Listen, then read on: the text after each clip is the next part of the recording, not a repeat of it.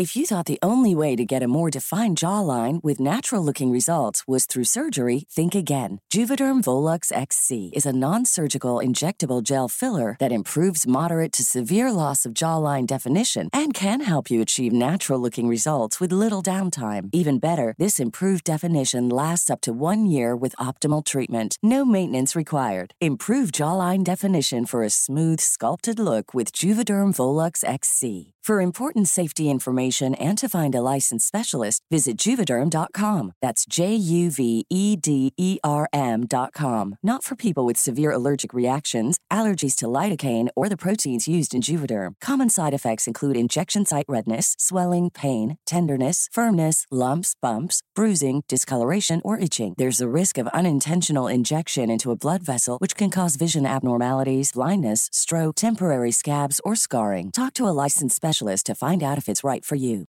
Do you love anime, gaming, movies, and discovering how your favorite pop culture affects everything you do? Then join us on Crunchyroll Presents The Anime Effect. I'm Nick Friedman. I'm Lee Alec Murray. And I'm Leah President. Every week you can listen in while we break down the latest pop culture news and dish on what new releases we can't get enough of. Whether you love movies, I'm going to tell you all about the hopeful 4K re-release of Tron Legacy that happens. I'm right there with you. Or music. The music in this show is absolutely incredible. Or anime. And under this mask is another mask. You can discover your new favorites right here on The Anime Effect. Listen every Friday wherever you get your podcast and watch full video episodes on Crunchyroll or on the Crunchyroll YouTube channel.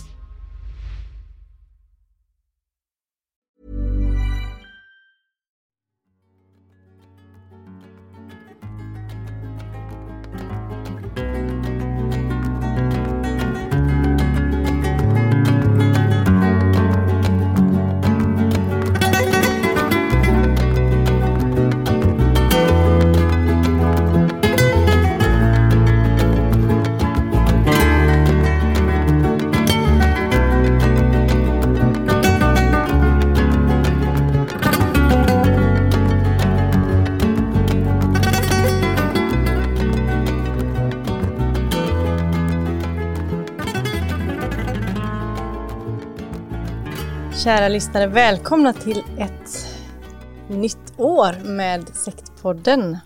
Det är fortfarande jag, Emma Genbeck, före detta pastor i Knutbysekten, numera sektpoddutövare och sjuksköterska jobbar jag som. Och med mig har jag Rigmor Robert och jag är läkare, psykoterapeut och analytiker. Och vi ska fortsätta med Sektpodden idag. Och vi bara kör vidare tycker jag utifrån vårt... Vi har ju haft ett fantastiskt avsnitt där vi talade om Helene Fossmo. Det var fantastiskt men också otroligt sorgligt. Men det känns fint att ha fått göra det. Ja, det är fantastiskt. Vad tänkte du då? Att få tala om henne som den levande Helene som fanns ibland oss. Och ge henne någon form av värdighet i... Det var ju så fint med alla hennes närstående och vänner som beskrev henne. Så jag tyckte också att det där var... Men kände du som jag att jag blev liksom utpumpad efter det avsnittet? Att det tar så djupt. Ja, men det var otroligt speciellt att ta det. Det är ju speciellt därför att vi har tänkt så många gånger att prata om Helene och inte gjort det. Vi fick skjuta på det. Ja, men nu var det tid. Och det var rätt tid. Men sen gången innan, då pratade vi om eftersekten. Och lovade våra lyssnare att fortsätta på det ämnet eftersom vi inte blir färdiga. Så det tänkte vi fortsätta med idag. Ska vi bara köra på? Vi går efter lyssnarnas mejl. Och vilket vi för övrigt också vill tacka för alla mejl vi har fått. Så många. Vi har massor. Vi kan fortsätta Sektpodden hur länge som helst egentligen.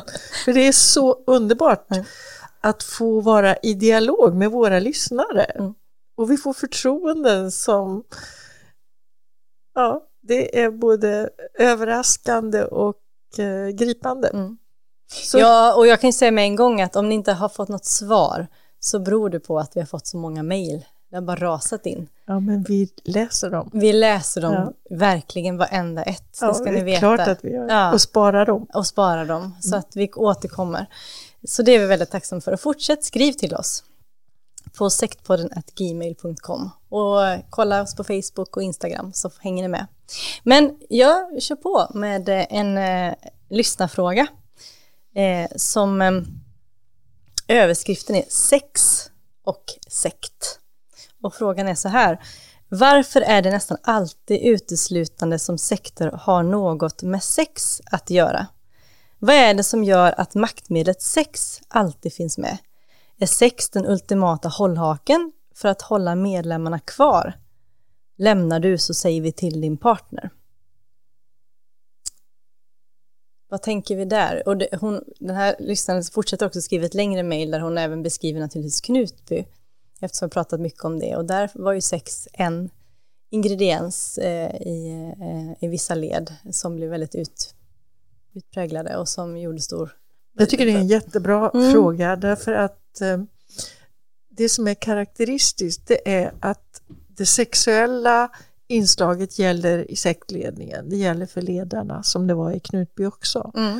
Och det fyller flera funktioner. Dels är ju sekten en sån sluten värld så att de intima relationer som uppstår, de uppstår ju liksom mellan personer som är medlemmar i sekten. Och om vi tar det vanliga, nämligen att det är männen som manliga ledare bildar en slags haremslikt system där de har sexuell tillgång till kvinnor, unga flickor som växer upp i sekten, så är det ett mönster som även utspelade sig i Knutby. Men man kunde också se att den kvinnliga ledaren som ville kalla sig drottning Tirsa och Kristi brud på ett liknande sätt ville ha ett haremsystem av män. Men det här är ju också en maktdemonstration. Jag tänker att när en man får tillgång till ett större antal kvinnor sexuellt, så betyder det också att ett antal män inte får någon kvinnlig partner. Och det är det som är den här den här kusliga maktfenomenet, där den som blir, alltså när en man som är pappa, en man som är make, en man som är bror, inte en man som är son till sin mamma, när mannen inte kan försvara eller skydda kvinnan som är närstående från att bli på något sätt utnyttjad, eller då knäcks hans stolthet.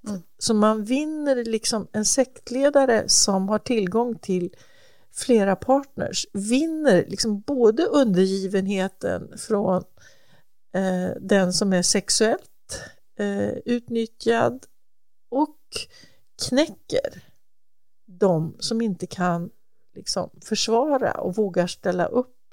Så att det blir sex och makt betyder en liksom sammankoppling i sekternas värld som är väldigt,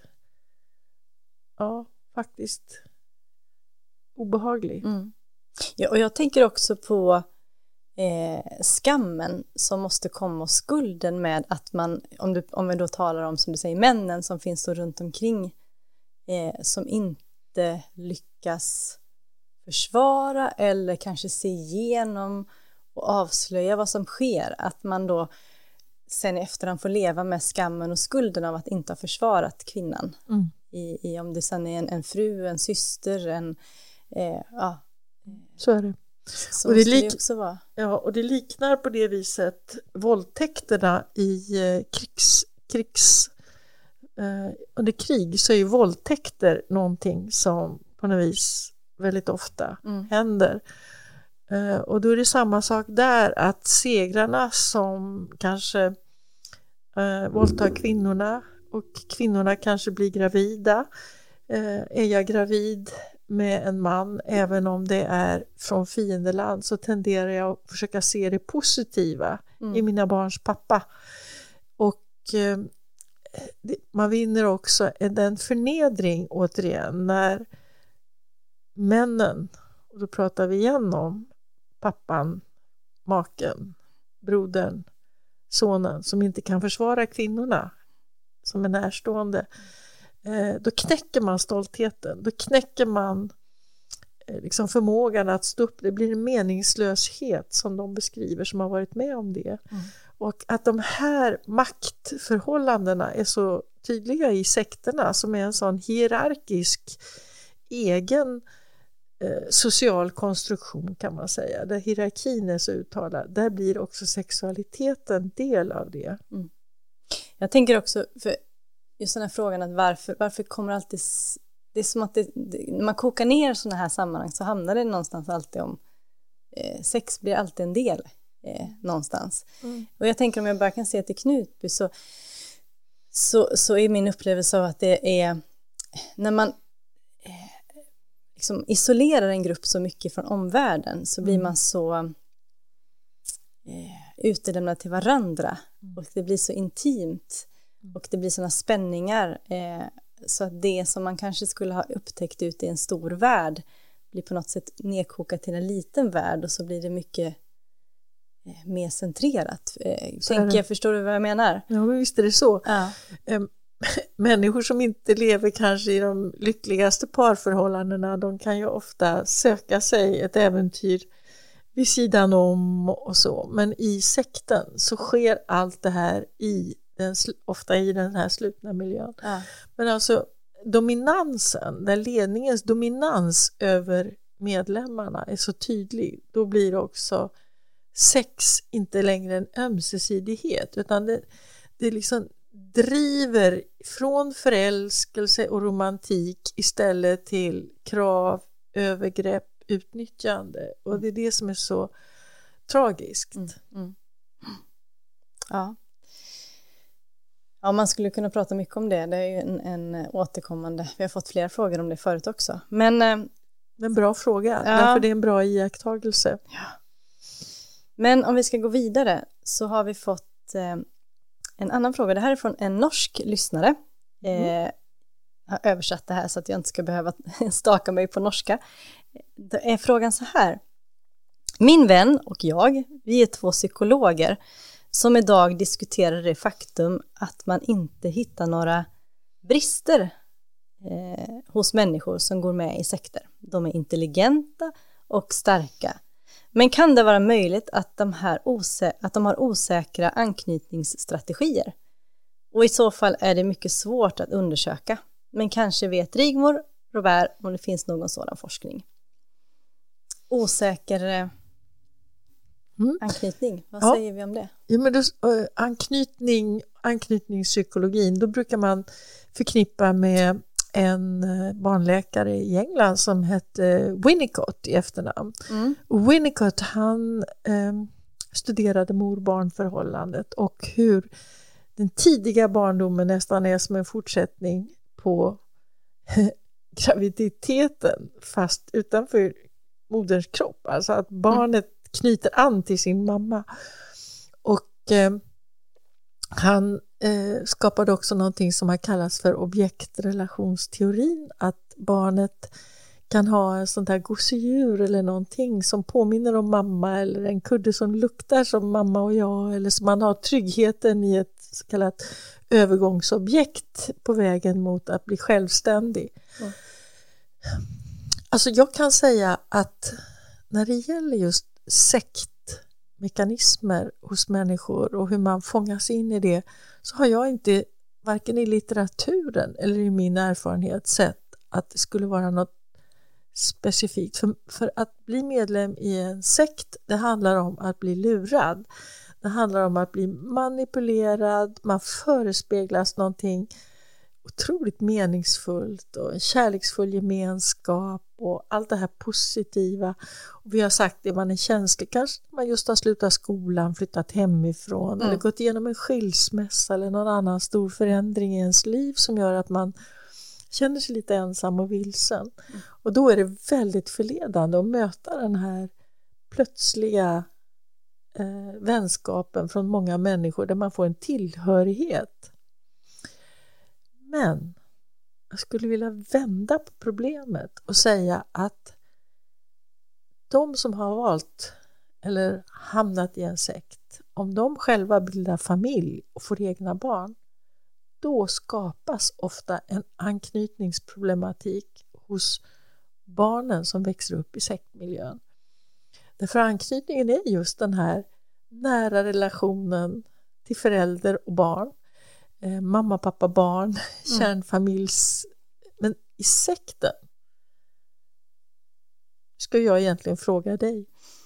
Ja. Det Åsa brukade säga, det var i intervjuer att hos er i Knutby, Philadelphia, så hade barnen inte bara en mamma och en pappa, utan de hade alla vuxna kvinnor som sin mamma och alla vuxna män som sin pappa. Ja, men det är ju så var det till stor del att det skulle vara som en enda stor familj. Där då det lät positivt det här att alla barnen skulle känna trygghet hos flera olika vuxna människor. Och det kan ju vara bra att man har en trygghet, men man förlorar ju, som jag ser det idag efterhand, att man förlorar den här nära anknytning till sin mamma eller pappa som är nödvändig. Inte i alla fall, ska jag säga. Det finns olika också inom som Knutby då. Men visst fanns och i vissa fall så tror jag att det var väldigt förödande. Jag tror att framförallt de barnen som växte upp och idag är unga vuxna kan jag se, som jag har kontakt med och som jag vet att du har haft kontakt med, och som att många av dem har tagit skada av det. Alltså sektledarna i det här fallet, de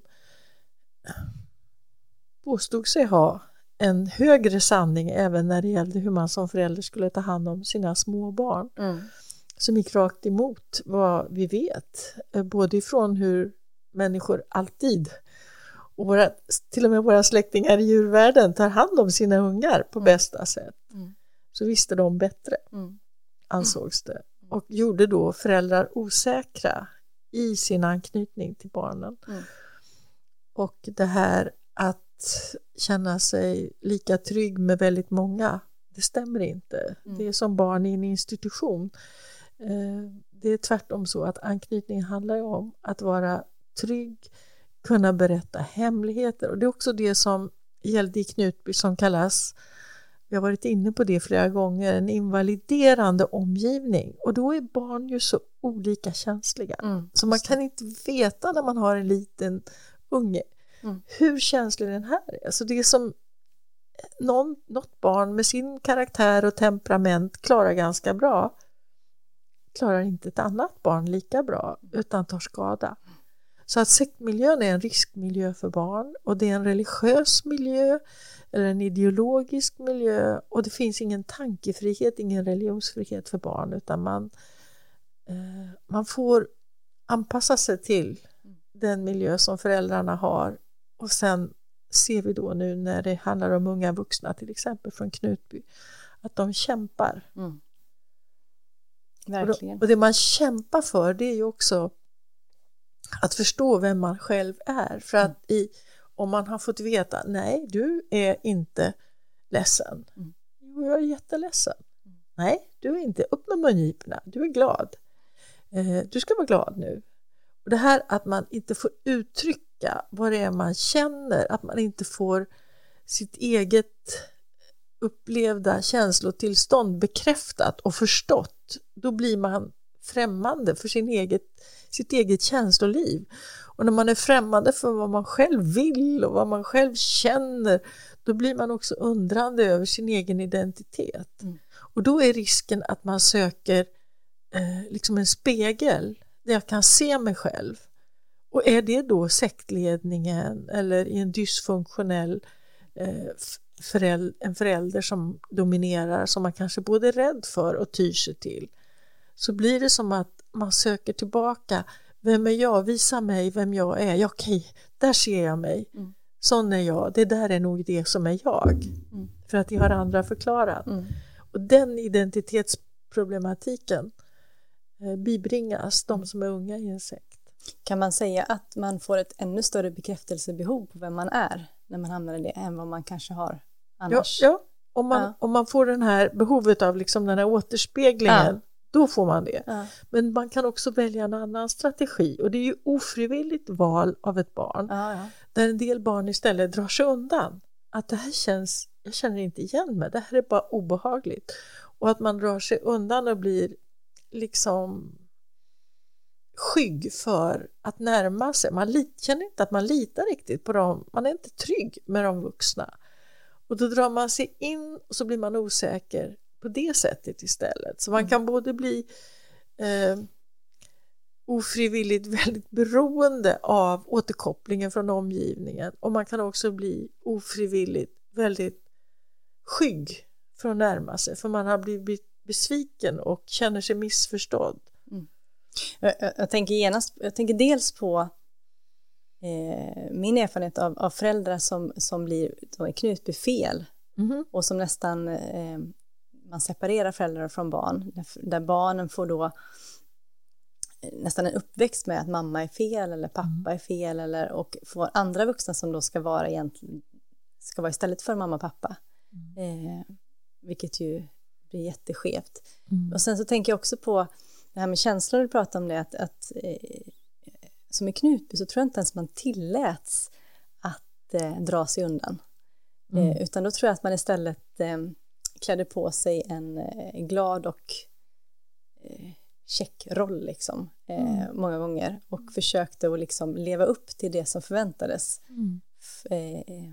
många gånger, och uppfattades av omvärlden som en jätteglad och trevlig och frisk unge, om du förstår vad jag menar. Därför att man, det var det man, men sen när man sett efterhand att de kanske mådde sämst.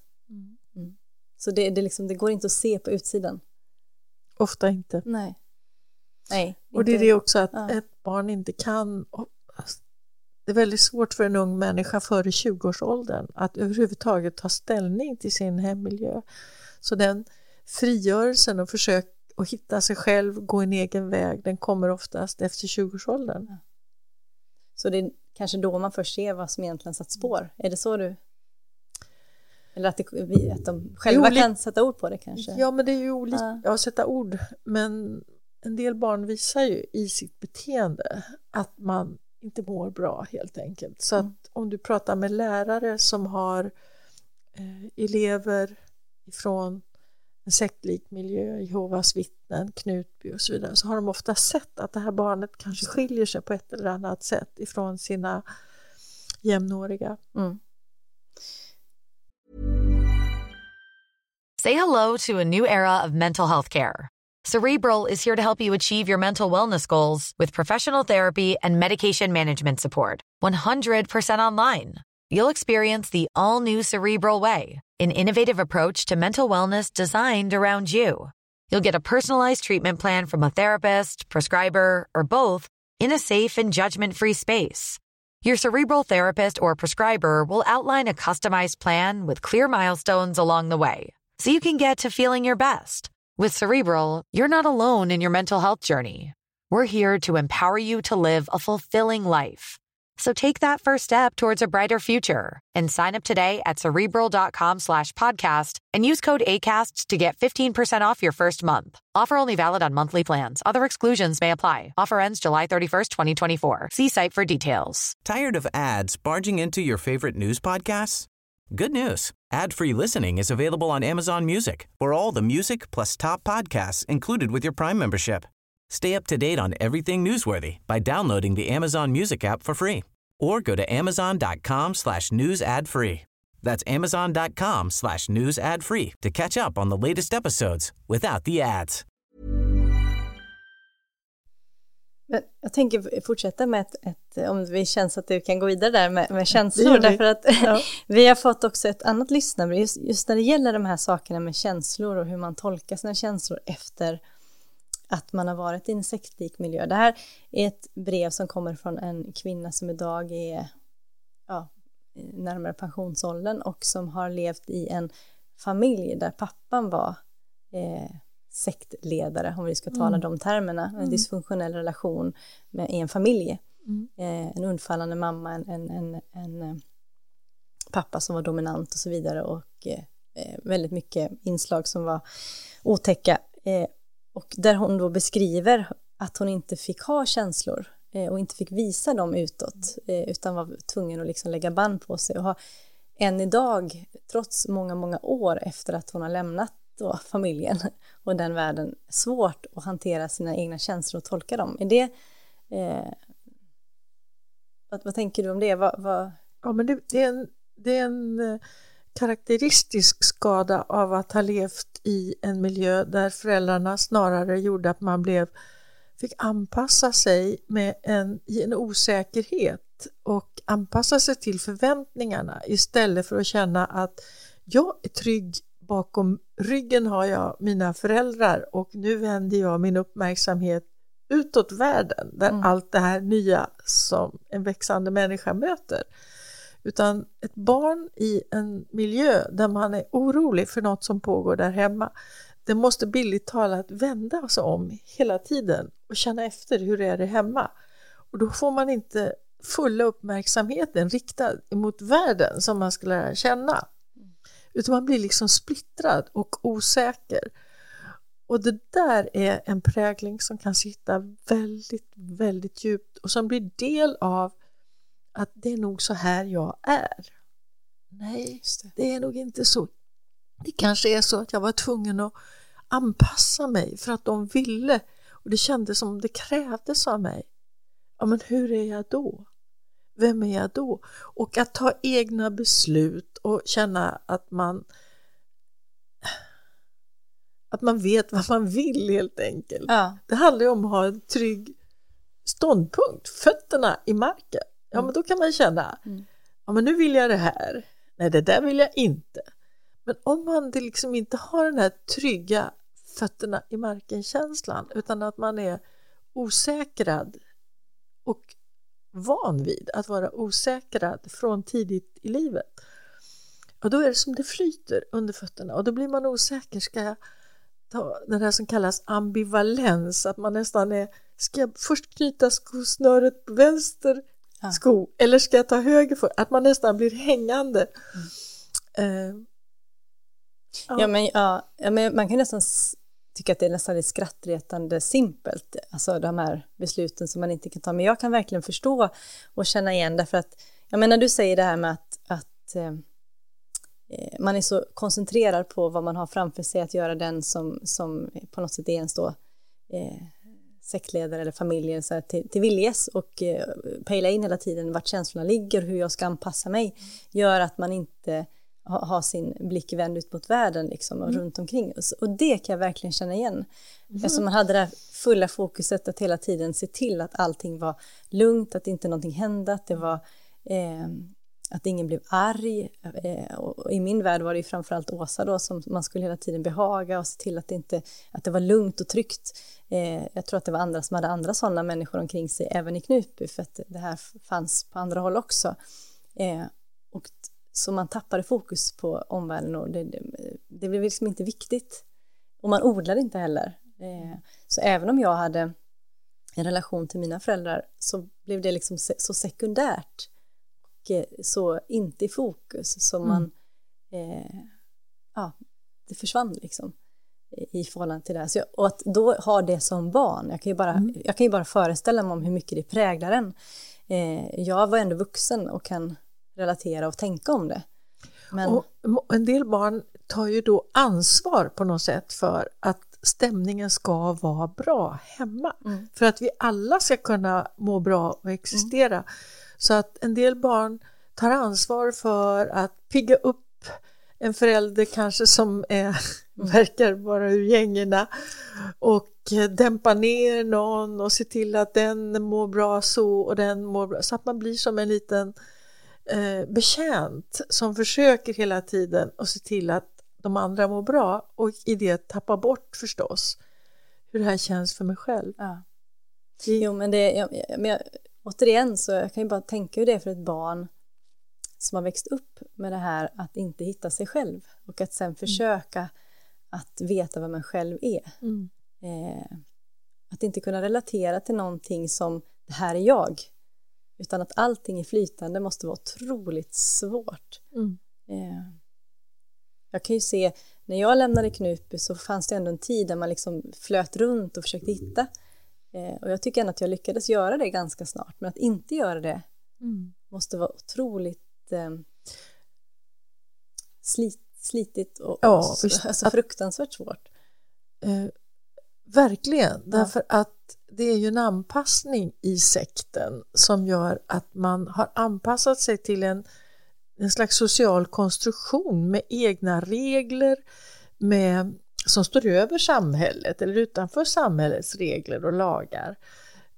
Så att när man lämnar sekten så lämnar man också en hel värld där olika medlemmar har haft sina roller, och jag har haft min roll, och den kan ha varit upphöjd eller den kan ha varit väldigt lågt värderad, men det fanns en position för var och en. Och sen när sekten upplevde, det är som en hel värld kraschar. En värld kan också krascha i en skilsmässa, att plötsligt så finns inte den familjen och den kan ha haft problem, men det är ändå skillnad när den är upplöst. Och då att hitta sin egen väg, att förstå sig själv utan den här ramen där man hela tiden får återkoppling, för vi är ju sociala varelser, så den återkoppling man får på gott och ont, och innan man har hittat ett nytt område. Jag tänker också att efter sekten, i den här vilsenheten som många beskriver, så kan det vara en liten fästpunkt. Det kan vara att om jag har mitt jobb, om jag gör mitt jobb bra, så kommer arbetskamraterna att lita på mig. Och så kan man utifrån en väldigt liten del så småningom växa ut så det blir som en fast mark som blir större och större. Eller man kan ha något intresse som man tar upp igen, och utifrån det börja känna den här tryggheten att men det här är ju ändå något som jag känner att jag gillar och som jag kan bli bra eller bättre på. Så att, men vägen dit, det är nästan alltid en fas av förvirring, vilsenhet och dålig självkänsla. Och då är man ju också förstås sårbar för att kanske råka i fel sammanhang igen, för att man söker en trygghet och man söker en tillhörighet. Så då händer det att för en del personer så hamnar man i ett likartat mönster en gång till. Ja, precis. Nej, men jag tänker på, för min del så kunde jag ändå gå tillbaka till någonting som fanns innan sekten. Saker som jag tyckte om innan, eller musik jag lyssnade på innan. Det kunde vara så väldigt enkla saker som var på något sätt, som du säger, som man hänger upp sig själv på. Och det som du säger också, det kanske kan vara små punkter som man sen utgår från, som blommar ut, som grenar ut sig sen och blir mer och mer, så att man får fastare och fastare mark. Men att inte ha någonting att gå tillbaka till innan, utan att ens liv har kanske varit från det att man då växte upp, föds in i någonting. Det måste ju vara otroligt mycket svårare att hitta sig själv. Och det är som du säger, att hitta rätt människor där man känner trygghet är nog A och O. Och det är ingenting som man bara kan knäppa med fingrarna så har man det, utan det behöver man ju, Nej, det är väldigt svårt, eftersom om man inte riktigt är säker på vem man själv egentligen är, så kan det också vara väldigt svårt att förstå, är det här riktiga vänner? Gillar de mig? Tänk om de kanske inte förstår vad jag har varit med om. Tänk om de får veta allt jag har varit med om. Då kanske ingen vill ha med mig att göra. Så att det är liksom en existentiell osäkerhet. Och det är en stor heder att få följa människor under en sån process och kanske vara en trygg punkt hos någon som inte riktigt kan lita på någonting, allra minst sig själv. Ja, och det kan jag ju se. Jag hade ju, ska man säga, förmånen att våga lita på till exempel, nu i det här fallet dig som en vän, men jag vet ju också, jag har ju vänner som har de har skjutit bort allt och vill inte lita på någon, och det blir någon slags motreaktion på att nu har någon annan bestämt med mig, nu ska ingen annan få, och då blir man väldigt själv ensam. Ensam, och det går ju inte att säga till någon, men du måste gå här, utan det måste man hitta själv. Men min erfarenhet i alla fall, att det har varit mycket lättare att ha, jag vet, jag skrev en dikt en gång om att det är som att det stod framför ett stup och skulle liksom, jag måste kliva ut, men jag önskar i alla fall att jag skulle ha någon som jag kunde hålla handen när jag kliver ut, så att man minst inte behöver kliva ut över det stupet själv, och det var skönt. Men att behöva göra det själv, det måste vara otroligt otäckt. Ja, det är det. I samma mejl som vi läste nu så skrev också den här kvinnan om svårigheten att fatta egna beslut. Och det är någonting som jag tänker på tillbaka på vårt avsnitt när vi pratade med Moa som hade växt upp i Knutby-sekten. Och hon beskrev också den här vilsenheten efteråt och svårigheten att fatta egna beslut. Både vad vill jag själv och också blir mina beslut rätt beslut? Tänk om jag fattar fel beslut, och så den här osäkerheten. Och den här kvinnan, hon beskriver till och med att hennes familj då hade sån kontroll över hennes ekonomi även när hon flyttade hemifrån, så hon vågade inte ens handla diskmedel utan att ringa till sin mamma och fråga, fast hon var vuxen. Och det kan låta så nästan löjligt ju, men jag kan förstå det utifrån att man har varit i en situation där man har varit så fråntagen sin liksom mänskliga värdighet och blivit så till fria viljan. Ja, den fria viljan, precis, och blivit så som ett barn fast man är vuxen, så att man anpassar sig till det har följder. Därför när man anpassar sig till det så avvecklar man ju sin förmåga och sin vana att ta beslut, stå för dem. Och då tänker jag också att i den här perioden som Moa då, som vi talade med, beskriver, så kanske det är vägen att man får pröva. Nu gör jag så här. Nej, det blev fel. Ja, då kanske man lär sig via att det här kändes inte bra och backa. Och att man på det viset, det man kallar trial and error inom vetenskap, kan också vara vad man får göra. Försöka och misslyckas och försöka igen, lyckas bättre. Och att man bara är bussig mot sig själv, och om vi kan bibringa förståelse för att det här är en normal väg, men den känns inte enkel, men den får man gå i såna här lägen. Ja, och jag tänker också att det inte, för när man har varit med i en sekt så är man ju van vid att det är farligt att ta fel beslut. Alltså att jag gör inte rätt, alltså det blir fel, då för det konsekvenser med sig. Och att då också prata om och lyfta upp just det, att det är inte så farligt att göra fel som jag har blivit lärd. Det är en lydnadskultur. Så att du ska inte tänka själv och bestämma själv, utan du ska lyda det som kommer och är bestämt ovanifrån. Sen tänker jag också, det kan ju också vara så att man också hamnar i en slags trygghet att någon annan tar mina beslut. Och nu plötsligt så hamnar jag att jag själv ska fatta besluten, och det är väldigt otäckt och jobbigt. För tänk om jag väljer fel och det blir tokigt, så måste jag också stå för det och ta konsekvenserna av mina ageranden och sådär. Att det kan vara sådana saker som också men så är det ju. Svårigheter. Jag tänker på ett specialfall. Kommer du ihåg att vi i ett poddavsnitt, det var nog nummer 42 tror jag, pratade om den här syndens ö som Jeffrey Epstein hade, och dit berömda, förmögna, kända personer flögs in, och där det konstiga saker. Och nu så är ju han borta, men Ghislaine Maxwell, hans nära förtrogna och som deltog och var hans ska man säga, medskyldig i de här verksamheterna, ljusskygga verksamheterna.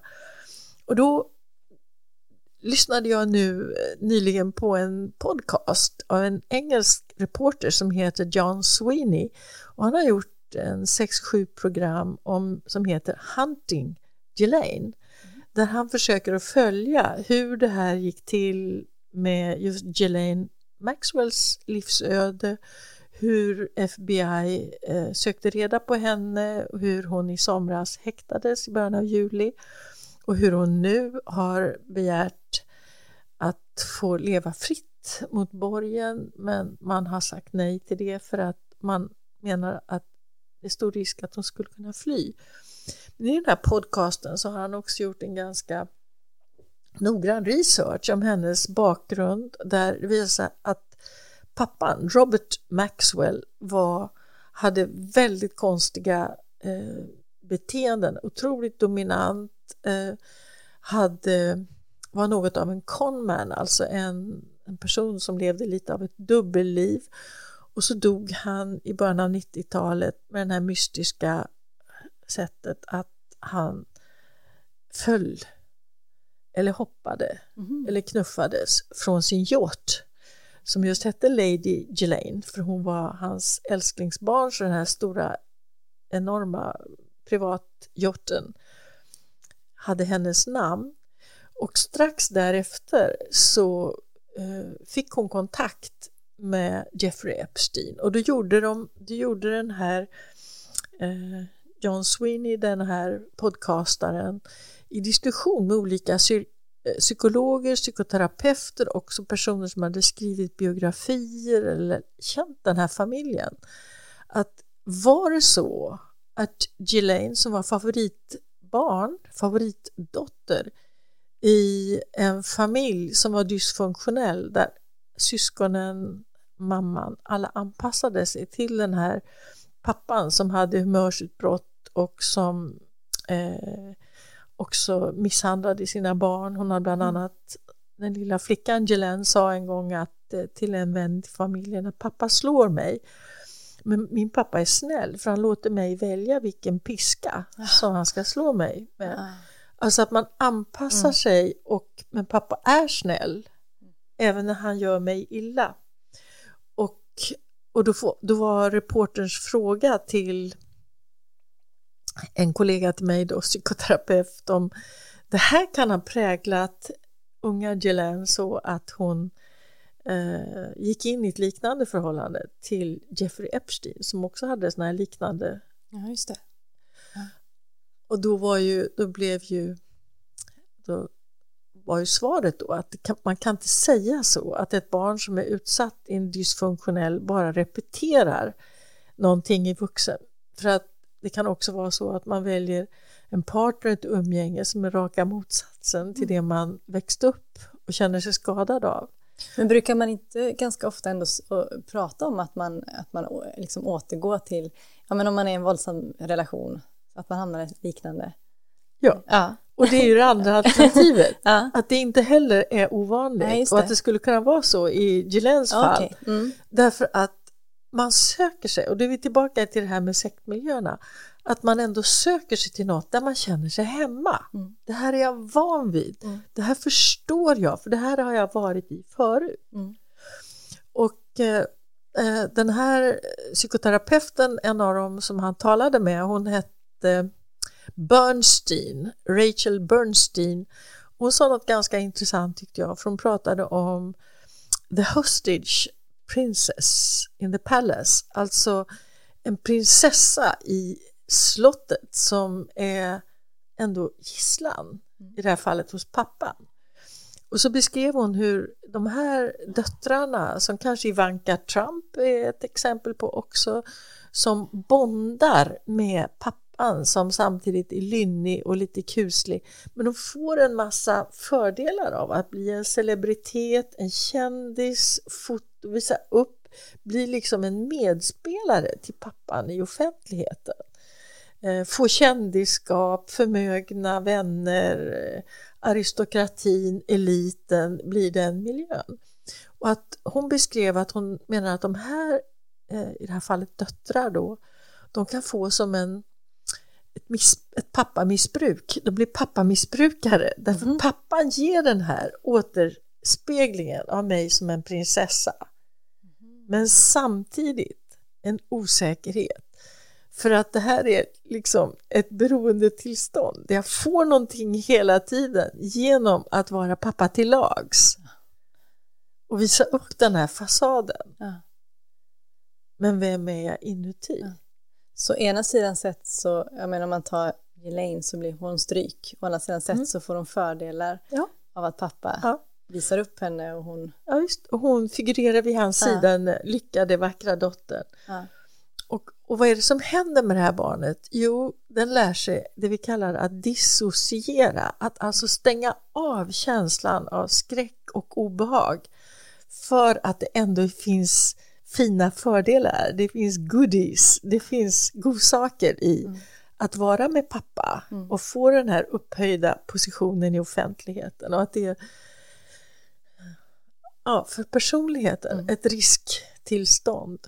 Kan det också vara ett sätt att, jag tänker det här med att dissociera, att ett sätt att överleva, det blir så obehagligt så jag stänger av istället för att ta in allt det här. Precis så är det. Det är ett överlevnadsmekanism. Det är det, och för det här är ju inte något som ett barn väljer, utan det här är ett sätt att överleva som du säger. Men det kusliga är att det är inte bara ett sätt att överleva obehag tills jag är stor nog att frigöra mig. Utan det är ett sätt att överleva som övergår i ett beroendetillstånd. Det är bara det som jag tycker jag förstår. Intressant. Rigmor, tiden börjar tryta. Ska vi fortsätta nästa avsnitt på det här ämnet? Vi har mer att prata om. Har vi det? Ja, men så säger vi hej då för den här gången. Ja, det gör vi. Tack för idag. Tack.